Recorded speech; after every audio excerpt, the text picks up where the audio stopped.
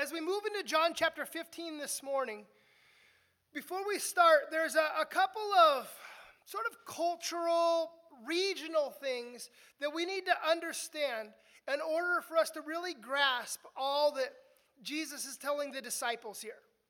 There are things that we as 21st century Americans might miss just simply reading through the text. First, obviously, this is Israel that we're talking about here. And there in Israel, there were vineyards everywhere. Right? And even to this day, if you go there are vineyards all over the place. Everywhere you would have went, there were grapes growing. People had their own little personal vineyards. There were commercial vineyards, people who worked in the grape industry. Right? Grapes were a staple in those days. Grapes, raisins, wine, juice. People made vinegar out of the grape juice, grape leaves. Right? And so grapes were a big industry in that time. Vineyards were common. It was almost like if you go to Eastern Washington and all the apple orchards, or if you go down to Aurora and all the weed shops, right? They're just everywhere. It's just something that we see all the time. It's something that everyone would have been extremely familiar with, even if they weren't personally involved. And I think that we've all seen grapes growing in movies. You know, some romantic comedy in Napa Valley or some Lifetime movie in France or whatever. We've all seen, not that I've seen Lifetime movies, but I hear. Right, we've all seen how grapes grow. Right, there's the posts and the wires before them, and the grapes grow up along the, all that. And in those days, and even today in more traditional vineyards in the Middle East, the grapes, they grow along the ground. There's the vine, and it grows, and there's the clusters of grapes, and they grow along the ground. And what happens is the vine dresser will come, and he'll pick up the area where there's fruit, the bunches of grapes, and they'll put a stone underneath it. And they'll set the bunches of grapes on this rock. And why they do that is to keep the grapes out of the dirt, to keep the grapes away from the bugs. They lift the grapes up so they have more access to the sunlight. The second thing we need to know before we get into John 15 is that grapes were the national symbol of the nation Israel. Right? It was sort of like, Americans and the eagle. Right? It was kind of, they identified themselves with the grapevine. There on the doors of the temple in Jerusalem, they had these ornate, solid bronze doors. And these doors that they made, they're estimated to cost $12 million today. Right? They're these big elaborate doors. And on the doors they had embossed. Embossed is the opposite of engraved, right? Engraved, you cut it in. Embossed, it's sticking out. Just to be clear, I learned that recently. Right, embossed on the doors were these giant clusters of grapes. And in the Old Testament, we'll get there in a few minutes, Israel is referred to as the Lord's vineyard. So that's the second thing I want to note before we get into the text. The third thing, remember last week as we closed John chapter 14, Jesus said, "Arise, let us go from here." So Jesus and the disciples at the end of John chapter 14, they get up and they leave the dinner table there in the upper room where they had just shared in that Last Supper. And so they're walking from the upper room to the Kidron Valley, to the garden called Gethsemane, where Jesus will be arrested in a few hours. And as they go from that upper room to the Kidron Valley, they would have walked past the temple. And we know that it's evening at this point. So they're walking at nighttime from Jerusalem to the Kidron Valley. And we know that it was almost Passover. So it would have been a full moon as well. And so you can imagine the light of the moon shining down, hitting those bronze doors with those grape clusters on them. And they would have been illuminated. They would have been lit up. And that was most likely Jesus' inspiration for the talk that he's about to have with the disciples.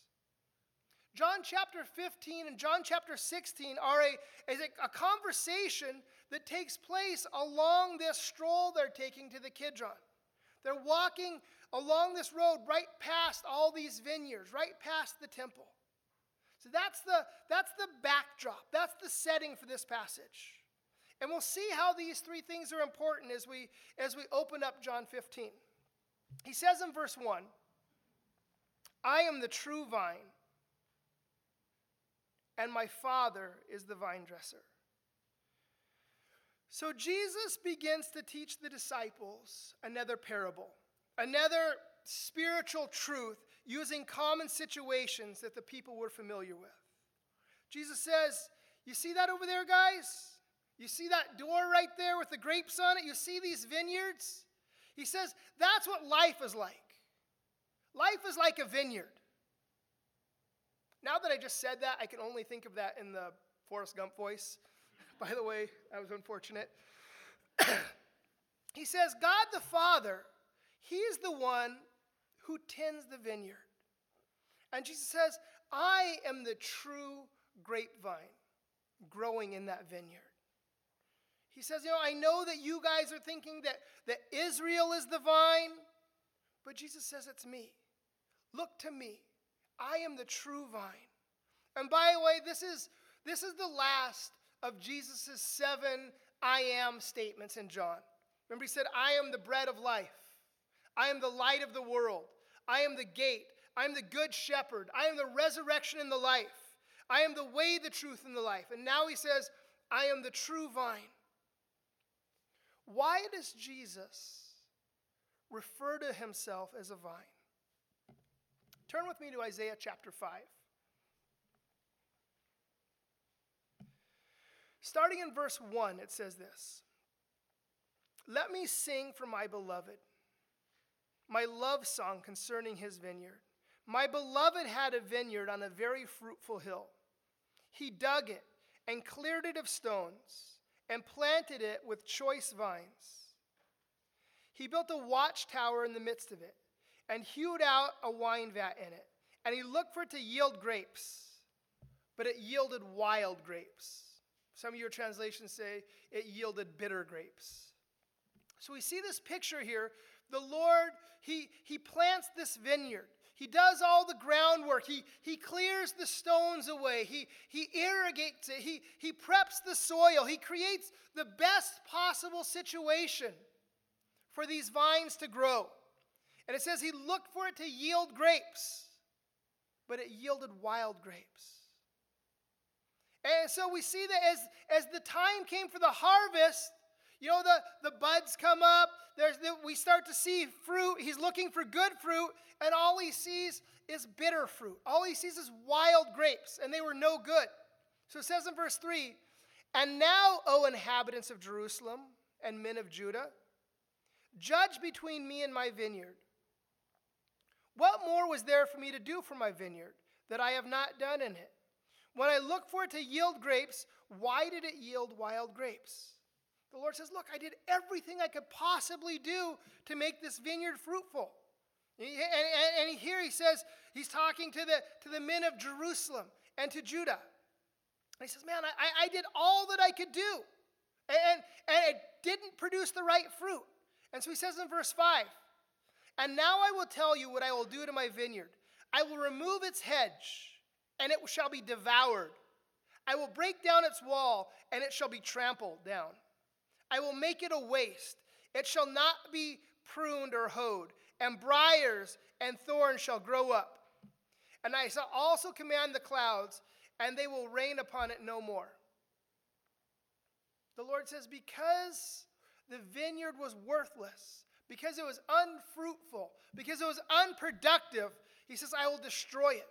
I'm going to stop working on it. I'm going to dry up the rain clouds. It's going to become a desolate place, overgrown with bushes and briars and thorns.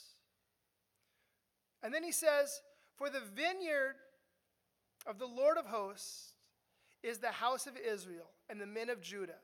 And his pleasant planting, he looked for justice, but behold, bloodshed for righteousness. But behold, an outcry. And so he says this. He says that Israel is that vineyard, and Judah is that pleasant planting, that garden. And so the Lord says, look, these are my people that I'm talking about, and now I'm going to cut them off. And that's what we see happening in 70 AD, right? The people were cut off for a while. They were a vine of bitter grapes. And so Jesus says, look, in light of that, in light of Isaiah chapter 5, he says, I am the true vine. I'm the real vine. And my Father is the vine dresser. He's the gardener. He says in verse 2, every branch in me that does not bear fruit, he takes away. And every branch that does bear fruit, he prunes, that it may bear more fruit.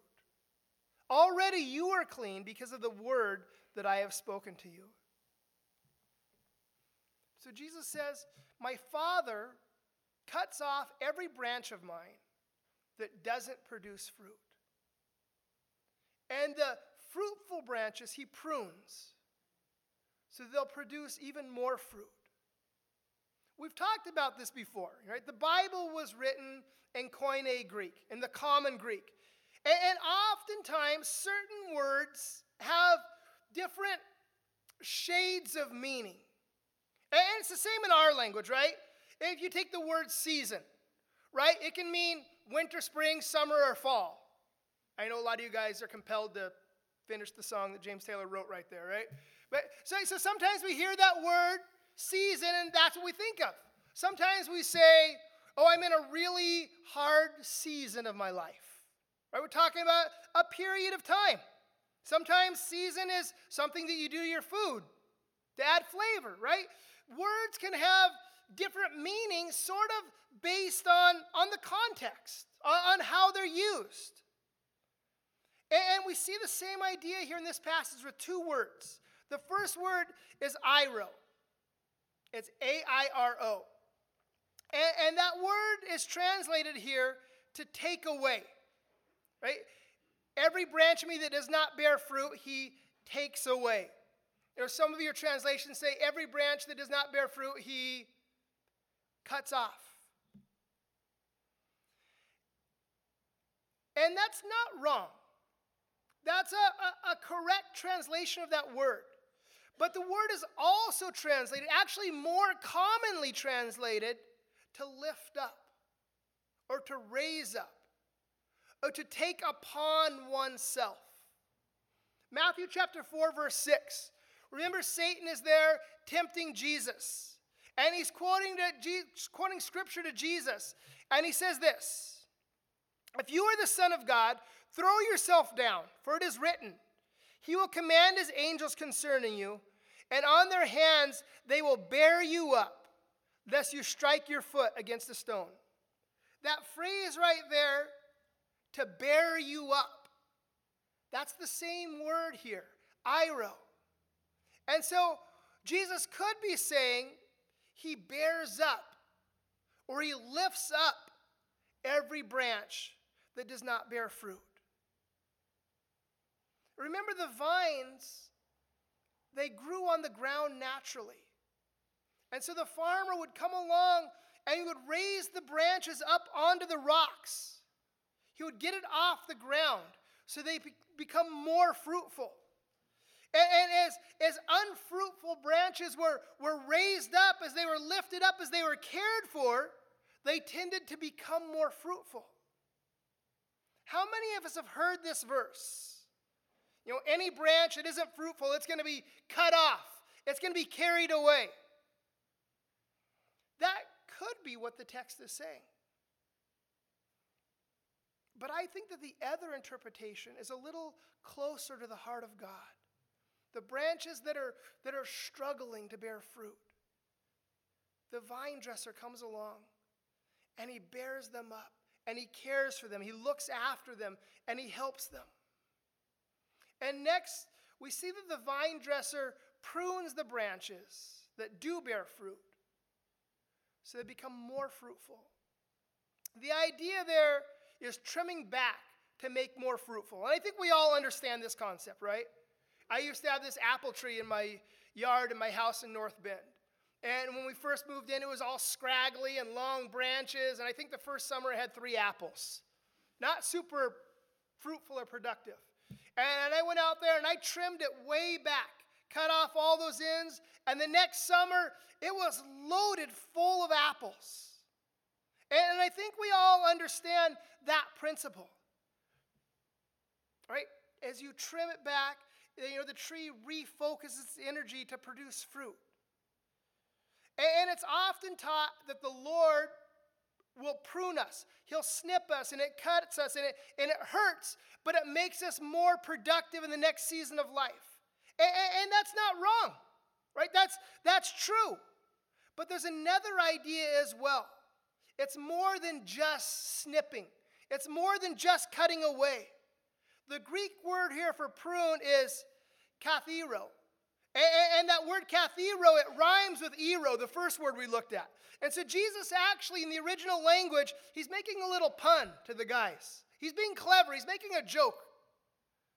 But this word kathero, it can mean exactly how it's translated in most of our texts. To prune, to snip, to cut. But it can also mean something else. And there's truth to this idea of the pruning. Right? There are things in our life that are unhealthy. There are things in our life that are hurtful. There are things in our life that are detrimental to our physical and spiritual well-being. And there are other things in our life that maybe aren't hurtful, maybe they're not detrimental, but they're not helpful either. They're kind of just neutral, but they're holding us back, wasting our time and our resources. And the Lord, sometimes he'll bring in the pruning shears. And, when we talk about pruning shears, we're not talking about those giant loppers that cut off huge branches. They're the little ones, right, that trim little bits here and there to shape, to take off the bad parts, to bring health back to the life of the plant. And pruning, it hurts, it stings. And a lot of times we say, no, Lord, I like that part of my life. I don't want to let that part of my life go. I don't want you to prune that. But remember what the author of Hebrews says. Hebrews chapter 12, verse 1. He says, therefore, since we are surrounded by so great a cloud of witnesses, let us also lay aside every weight and the sin which clings so closely, and let us run with endurance the race that is set before us. So, probably Paul, the author of Hebrews, says, lay aside every weight and sin. And the idea of laying aside sin is clear. The idea of laying aside every weight is a little less clear. And I think this is the idea. Imagine you're watching the Olympics, and the guys all come out to run the 100-meter. And they come out, and they've got their little short shorts on, and their tank top, and their running shoes. And the last guy comes up to the line, and he's got snow boots on. And he's got a big puffy coat and a scarf. Now, he might not be breaking the rules technically, but he's certainly slowing himself down, isn't he?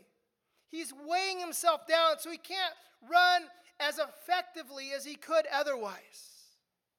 Paul says, look, those things that are slowing you down, those weights, lay them aside so that you can run the race with endurance.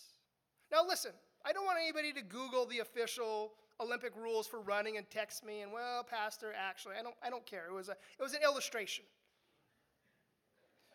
But one aspect of this pruning is talking about that. It's about trimming. It's about cutting away. But that word, kathero, can also be translated to clean. And this is an interesting idea. As that unproductive branch is lifted up and it's set on the rock, as it's resting on the rock, it begins to produce fruit. Now somehow imagine that branch slip back off the rock and it falls into the dirt and it gets soiled and it gets defiled. It says the Father comes along and he katheros. He cleans it. He lifts it back up. He picks it up out of the filth and the mud and the dirt and the muck, and he dusts it off and he places it back on the rock. Let me tell you why I like this idea, this aspect of the interpretation, better than the one we usually hear. First, as we're going to see in a minute, the branches are clearly a reference to believers. And we get that. And we see here that the unfruitful believers, they're lifted up out of the world, out of the soil, out of the dirt. And what are they placed on? The rock. Jesus, the rock of our salvation. And as the Father places us on the rock, out of the world, out of the dirt, what happens? We begin to produce fruit. We become fruitful Christians, productive believers in the kingdom of God. We begin to manifest those fruits of the Spirit that Paul talks about in Galatians 5:22. Love, joy, peace, patience, kindness, goodness, faithfulness, gentleness, self-control.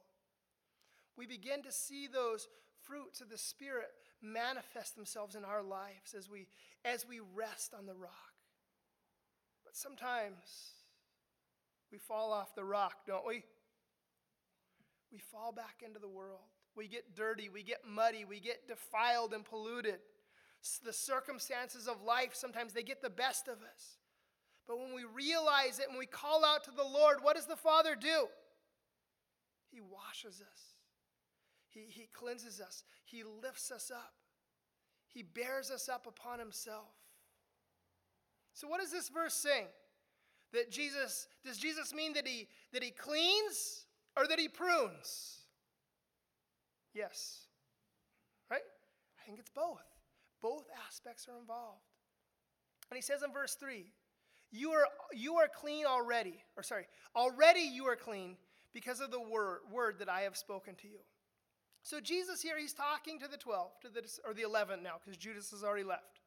He's talking to the 11, and he says, you have already been cleaned, washed by my word. And I think that reminds me of what Paul's talking about in Ephesians chapter 5. Remember, he's talking about being sanctified. He's talking about being set apart from the world. And he's talking about being washed by the water of the word. And when Jesus says that we're cleaned, it's that same word that he used for prune in the verse before, kathero. He says that we are being cleaned by the message of Jesus. And I think that interpretation, it fits linguistically, culturally, theologically, and contextually. I think that those genuine believers who are not finding the fruit of the Spirit in their lives, the Father, he lifts them up and he sets them on the rock, and then they begin to bear fruit. But once they fall back into the world, right, the Father comes alongside and he lifts them out and he cleans them up. He cleanses them through his word. Right, the other interpretation is that Christians who never grow, Christians who never become productive, who never begin to manifest those fruits of the Spirit, they're in danger. Because the Lord may come and he may cut you off because you're a worthless branch, just sucking up energy and resources. And eventually you're going to be cut off and thrown into the fire. And there, frankly, is some merit to that interpretation as well. And I think that Jesus could be saying a little bit of both. As he's talking to the disciples, he may be alluding to both these ideas. That he prunes and he cleans the fruitful. But eventually, he casts away the perpetually unfruitful. The meaning of the next verse is very clear. He says in verse 4, abide in me, and I in you. As the branch cannot bear fruit by itself unless it abides in the vine, neither can you unless you abide in me. For those of us who have spent any time around the church, we've heard this word abide over and over and over, right? We've talked about the need to abide in Christ. And that word abide, it means to continue in, or to endure, to remain, to be in fellowship with, to be in community with. And so what Jesus is saying is, listen, guys. Listen, church. Stick close to me. Stay plugged into me. And when you stay plugged into me, I will be in you. And I want to note something about this connection to the Lord here, this abiding. It should be a fruitful thing, and it should be a personal thing. Our connection with the Lord is a personal, relational connection. If you take a branch and you break it off a tree, what happens? It dies. Is it instant? No. You know, Christmas is coming, isn't it? And I know a lot of you guys are already fighting the urge to start putting up Christmas decorations. I know for many of you guys, the struggle is real, right? Just resist. Fight the power. But, you know, November comes around. It's time to go to the Christmas tree farm. You're walking around. You finally select a tree after your wife has rejected 600 beautiful ones. And you get it home. And you decorate the tree. And it's beautiful. And it smells so fresh. And it looks so full of life. But after a week or so, you go back, and that tree is all withered and brown and dead, and needles are falling around. Right? When you take a branch off the tree, it doesn't instantly wither and die. It doesn't instantly turn brown. It still has the appearance of life. It can still even have fruit on it for a while, can it? If you break the branch off of an apple tree, do the apples instantly fall off and die? No.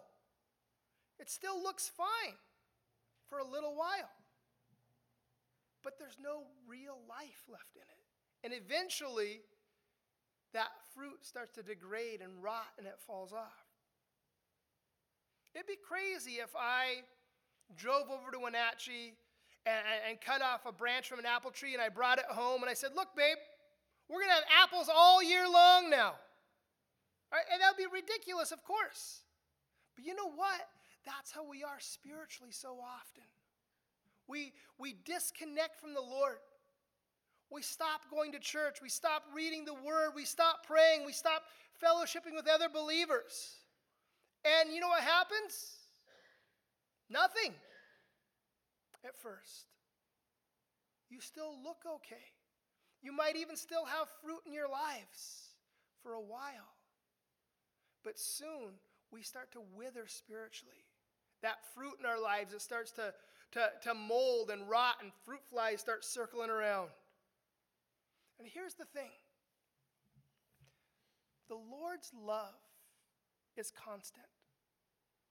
But our abiding is a choice. It's a decision that we have to make. John Corson has an expression that he always uses. And of course, if you know John Corson, it's always a cheesy expression that he uses. But he says this. He says we need to stand under the spout where the blessings come out. And the idea is this. The Lord's blessings are always being poured out. It's simply a matter of whether or not we are positioning ourselves in a place where we can receive his blessings. Think of it as a waterfall, right? That waterfall, it's constantly pouring. It's constantly coming forth. And we can either move under the waterfall and get wet, or we can stand aside from the waterfall and stay dry. And that's exactly what we're talking about. Last week we talked about this idea of not experiencing all that the Lord has for us. How we see so many people who are having these deep, fulfilling relationships with the Lord. We see people who are so full of the Holy Spirit. We see people who are so blessed by the Lord. And we say, why am I not experiencing all that these other people are experiencing? What's wrong with me? How come I'm not drinking so deeply from the well that these people are? How come I'm not experiencing this river of abundant life? And we touched on that a little bit last week. Philippians chapter 4, verse 9. Right? In the preceding verses, he's talking about experiencing the peace of God that surpasses all understanding. But then he talks about how that's only available to believers. And then he kind of goes further and he says, it's not even available to all believers. Remember what he says in verse 9? He says, what you have learned and received and heard and seen in me, practice these things, and the peace of God will be with you. See what he says. He's talking about abiding there. He says we'll experience all that God has for us when we're living in obedience to him. That's what Brother Lawrence famously called practicing the presence of God. Putting into practice all the things that we've learned. Spending time with the Lord. Developing that two-way relationship. And that's what's missing. That's why so many of us struggle in our walk with the Lord. It's because we're not abiding. We do what we want. We live how we want to with no regard to the Lord. And then we say, Lord, why aren't you blessing me? Lord, why am I not experiencing the abundant life? Lord, why am I not finding your peace? It's because we've moved away from the spout where the blessing comes out. Jesus says in verse 5, I am the vine, you are the branches. Whoever abides in me, and I in him, he it is that bears much fruit. For apart from me, you can do nothing. I am the vine, Jesus says. We already established that in verse 1. But Jesus makes this clear. He says, and you are the branches. You're the little twigs they're growing out of me. So you need to stay connected to me. You need to stay plugged into me. We need to walk together in fellowship. And when you do that, he says, you'll be fruitful. You'll be a happy, productive believer. And I'll do great things in your life. But he says, apart from me, you can do nothing. We need to remember that. Apart from Christ, we can do nothing. And you say to yourself, well, we can do some things. I can build a house. I can, whatever. Right? Jesus is talking spiritually here. Apart from me, you can do nothing that really matters. And I've said this before. I can preach a good sermon without Jesus.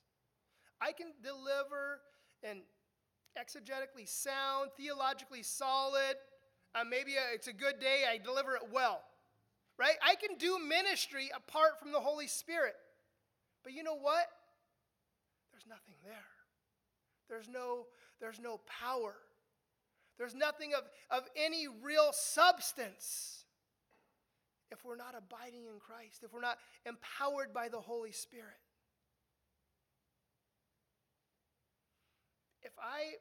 If I'm preaching a sermon or I'm doing ministry apart from the Lord, it's just me. And trust me, you don't need that. Nobody needs that.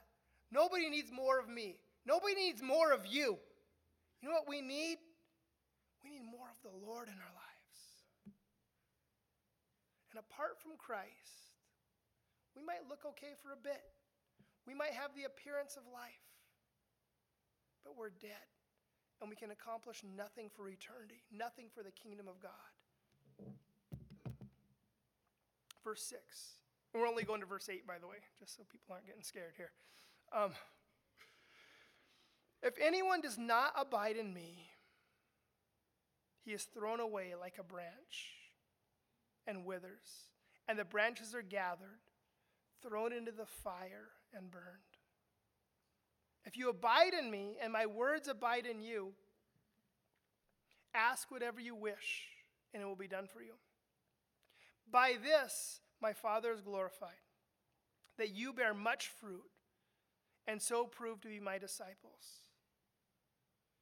We read that, especially verse 6, and it sounds pretty hardcore, doesn't it? I better try really hard to produce some fruit. Because if I don't produce, the Lord's going to come and he's going to cut me off. And I'm going to be thrown into the fire and burned. If I can't produce some fruit real quick, I'm going to hell. So it's like, fruit, grow. But listen, a branch doesn't have to try and grow fruit, does it? The branch doesn't have a fruit growing plan. It doesn't say, oh no, I better get to work. Growing fruit is just the natural result of being a branch, isn't it? It just happens because of what the branch is connected to. Fruitfulness is the same way in our lives. It's just the natural result of us being connected to the Lord. If a branch has no fruit on it, say you have an apple tree and it's full of life and fruit, and there's one branch and there's no fruit on it, there's no leaves, it's bare, right? The rest of the tree is healthy, right? That branch, it might be part of the organism, but it's not really connected. It's not really plugged in. It's not really getting life. And so that branch, what's it good for? Firewood? Smoking ribs maybe? And, right? Not producing fruit, that's for sure. And so what Jesus is saying is that some people pretend to be part of the body. They attach themselves externally, but they never really connect to Jesus. They never really abide. They're around, they're in proximity to the things of God, but there's no real life. There's no real connection. And eventually, those people will be gathered up and thrown into the fire. I want to be as clear as I can here, guys. This is not a warning against struggling Christians. This is a warning against pretend Christians. And I want you to understand the difference. This is a warning to the Judases, not to the Peters. Do you see the difference? And here's the thing. Sometimes Judases and Peters can look the same on the outside. Sometimes the Judases look a lot better than the Peters, don't they? But in the inside, one has life and is connected and plugged in, and the other isn't. The other one's a phony. It's fake. It's dead. If you abide in me, and my words abide in you, ask whatever you wish, and it will be done for you. We talked about this a couple weeks back, so I'm not going to spend a lot of time on it. But man, I like the idea of that. Ask whatever I want. I'm going to get my list out. Jesus says, ask anything according to my name. And a lot of times we see so many Christians, they start reading off their Christmas list. Jesus said, ask for it and you're going to get it. But remember what James says. He says, you ask amiss so you can use it for your own pleasure. So Jesus here is saying, listen, if your heart is bound to mine, if you're walking in fellowship with me, your desires will start to line up with my desires. And when that happens, you can ask whatever you want because the things that you want are the same things that I want for you. Sort of a side note.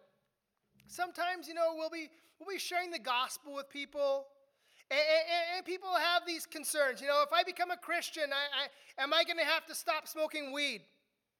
If I become a Christian, am I going to have to stop drinking whiskey? Or am I have to stop listening to worldly music? Does that mean I can't watch TV? Does that mean I can't hang out with my old friends? You don't have to stop any of those things to become a believer. But when you genuinely are born again, walking with the Lord, abiding in Him, He just begins to change your heart. And you no longer want those things. You no longer desire to do those things that the Lord doesn't want you to do. And sometimes we struggle with some of those things. Sometimes believers still struggle with substance abuse and addiction and some of these other things. Why is there a struggle? Because the Spirit has changed us. And the Spirit is telling us no. But the old man is saying yes. And Paul talks about this battle we have between the flesh and the Spirit. But listen, if Jesus wasn't working in you, there wouldn't be a struggle, would there? If Jesus wasn't working in you, you wouldn't care. You'd just do whatever you felt like doing.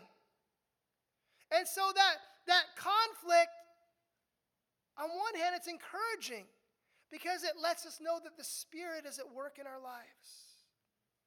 On the other side of the coin, if you can sin, just do whatever you feel like. You can sleep around, party, lie, cheat, steal, gossip. and you don't feel any conviction, there's a good chance that Jesus isn't in your heart, that he's not working in your life. There's a good chance that you're not a Christian. By this my Father is glorified, that you bear much fruit and so prove to be my disciples. Again, being fruitful isn't what makes us Christians. Doing good doesn't make us believers. But the fruit, having a good life, it's evidence that the Lord is at work in our lives. God's love for us, it isn't conditional, right? It isn't based on how we perform. Well, I did good this week, so the Lord loves me. Or I struggled this week. God doesn't love me as much this week. And a lot of times, that's how we base our relationship with the Lord, on our performance. We think that he loves us when we do good, and he doesn't love us when we do bad. And that's a fundamental misunderstanding of the doctrine of justification. That when we come to Christ, all of our sins are forgiven, past, present, and future. And when he looks at us, he sees us through the righteousness of Christ. And that's encouraging. That wasn't in my notes, so I'm lost now, by the way. Right? Our performance doesn't dictate God's approval. I don't, as a parent, I don't say, my son Isaiah, he did really good in jiu-jitsu this week, and I love him so much. Now, this week, he fought with his brother, and he snuck some ice cream. I don't really love him as much this week. No, it doesn't work like that, does it? My love for my children isn't based on their performance. It's based on my relationship to them. It's based on the fact that they're my boys, that they're my sons. And even more so, God's love for us is not based on our performance. It's based on his character. It's based on who he is. As John says, God is love. It's not as though God loves us less when we struggle with sin. But here's what happens. We as believers, we're not free to enjoy or experiencing that love when we sin. We're not free to experience all that God has for us when we're in sin. Right? When my boys do well, I reward them often because I love them. I want to bless them for doing well. I want to show them my love and approval. When my boys are rude and disobedient and rebellious, hypothetically, because they would never really be that way, right? When they're rude, they're disciplined. And listen, every one of us who are parents understands this, that discipline comes from the exact same place that the blessings and rewards come from. They come from my love for them. My love rewards obedient children, and it disciplines disobedient children. I discipline them to correct them, to get them on the right path so that they're free to enjoy all the blessings of obedience. And that's how it works. God's discipline comes from the same place that his blessings come from. His love for us. And when we fall into sin and when we choose to walk in sin, the Lord disciplines us. He'll give us a spanking because he loves us, to set us back on the right path so we can begin to enjoy his love and his peace and his blessings again. Obedience allows us to experience all the blessings of God. The trouble is, many of us don't really want that. We don't really want all of God. We want just enough to get by. I read this quote a while ago from this guy named Wilbur Reese. And I think it's a great quote. He says, I would like to buy $3 worth of God, please. Not enough to explode my soul or disturb my sleep, but just enough to equal a cup of warm milk or a snooze in the sunshine. I don't want enough of him to make me love a black man, a white man, or a gay man, or to pick beets with a migrant. I want ecstasy, not transformation. I want the warmth of a womb, not new birth. I want about a pound of the eternal in a paper sack. I'd like to buy $3 worth of God, please. And you know, that's how a lot of us are, isn't it? We want just enough. We want a paper sack full of eternity. Not enough to radically change our lives, just enough to get away from hell. Right? Just enough of Jesus to slip under the gate and get into heaven. And I don't want a little bit of Jesus. I want it all. I want to experience all that God has for me. I want to live in full surrender to his will and experience all of his blessings. I want to love Jesus and walk with him and abide in him. I want to allow him to transform my life. John Piper said something to this effect. It's not a quote, it's more of a paraphrase because I can't remember where he said it at.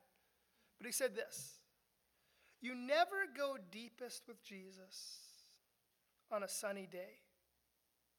It's in the moments of desperation. I think that it's in those moments of difficulty and trial, those moments of pruning and shaping, the moments that we've fallen off the rock, as it were. Those are the moments that we encounter the Lord in the deepest way. That's where we go deep with him. When we press into Jesus in the midst of pain, in the trials and in the hard times, that's when we experience the fullness of God. And I don't know everyone here this morning. Some of you guys aren't even saved yet, and you don't even need to worry about all of this abiding right now. You don't need to worry about being fruitful and being pruned or any of those things. You just need to worry about not going to hell. Right? That's your primary right now. And you might say, Pastor, I just don't really like the idea of hell. Good, don't go there. Right? Come to Jesus. If you're a believer and you're not producing fruit, could it be that you've fallen off of the rock? Could it be that you've fallen into the dirt? That you need to be born up? That you need to be lifted up? That you need to be resting on the rock again? I just want to encourage you guys. Allow the Lord to do that work in you this morning. Let's leave this place and abide in him. Amen. Heavenly Father, we're so grateful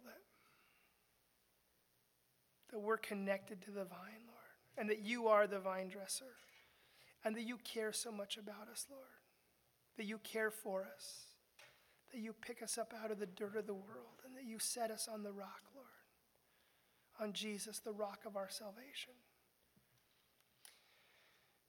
And we pray that you would just help us to walk with you, Lord, to walk in obedience and humility, and to experience all the blessings that you have for us, Lord.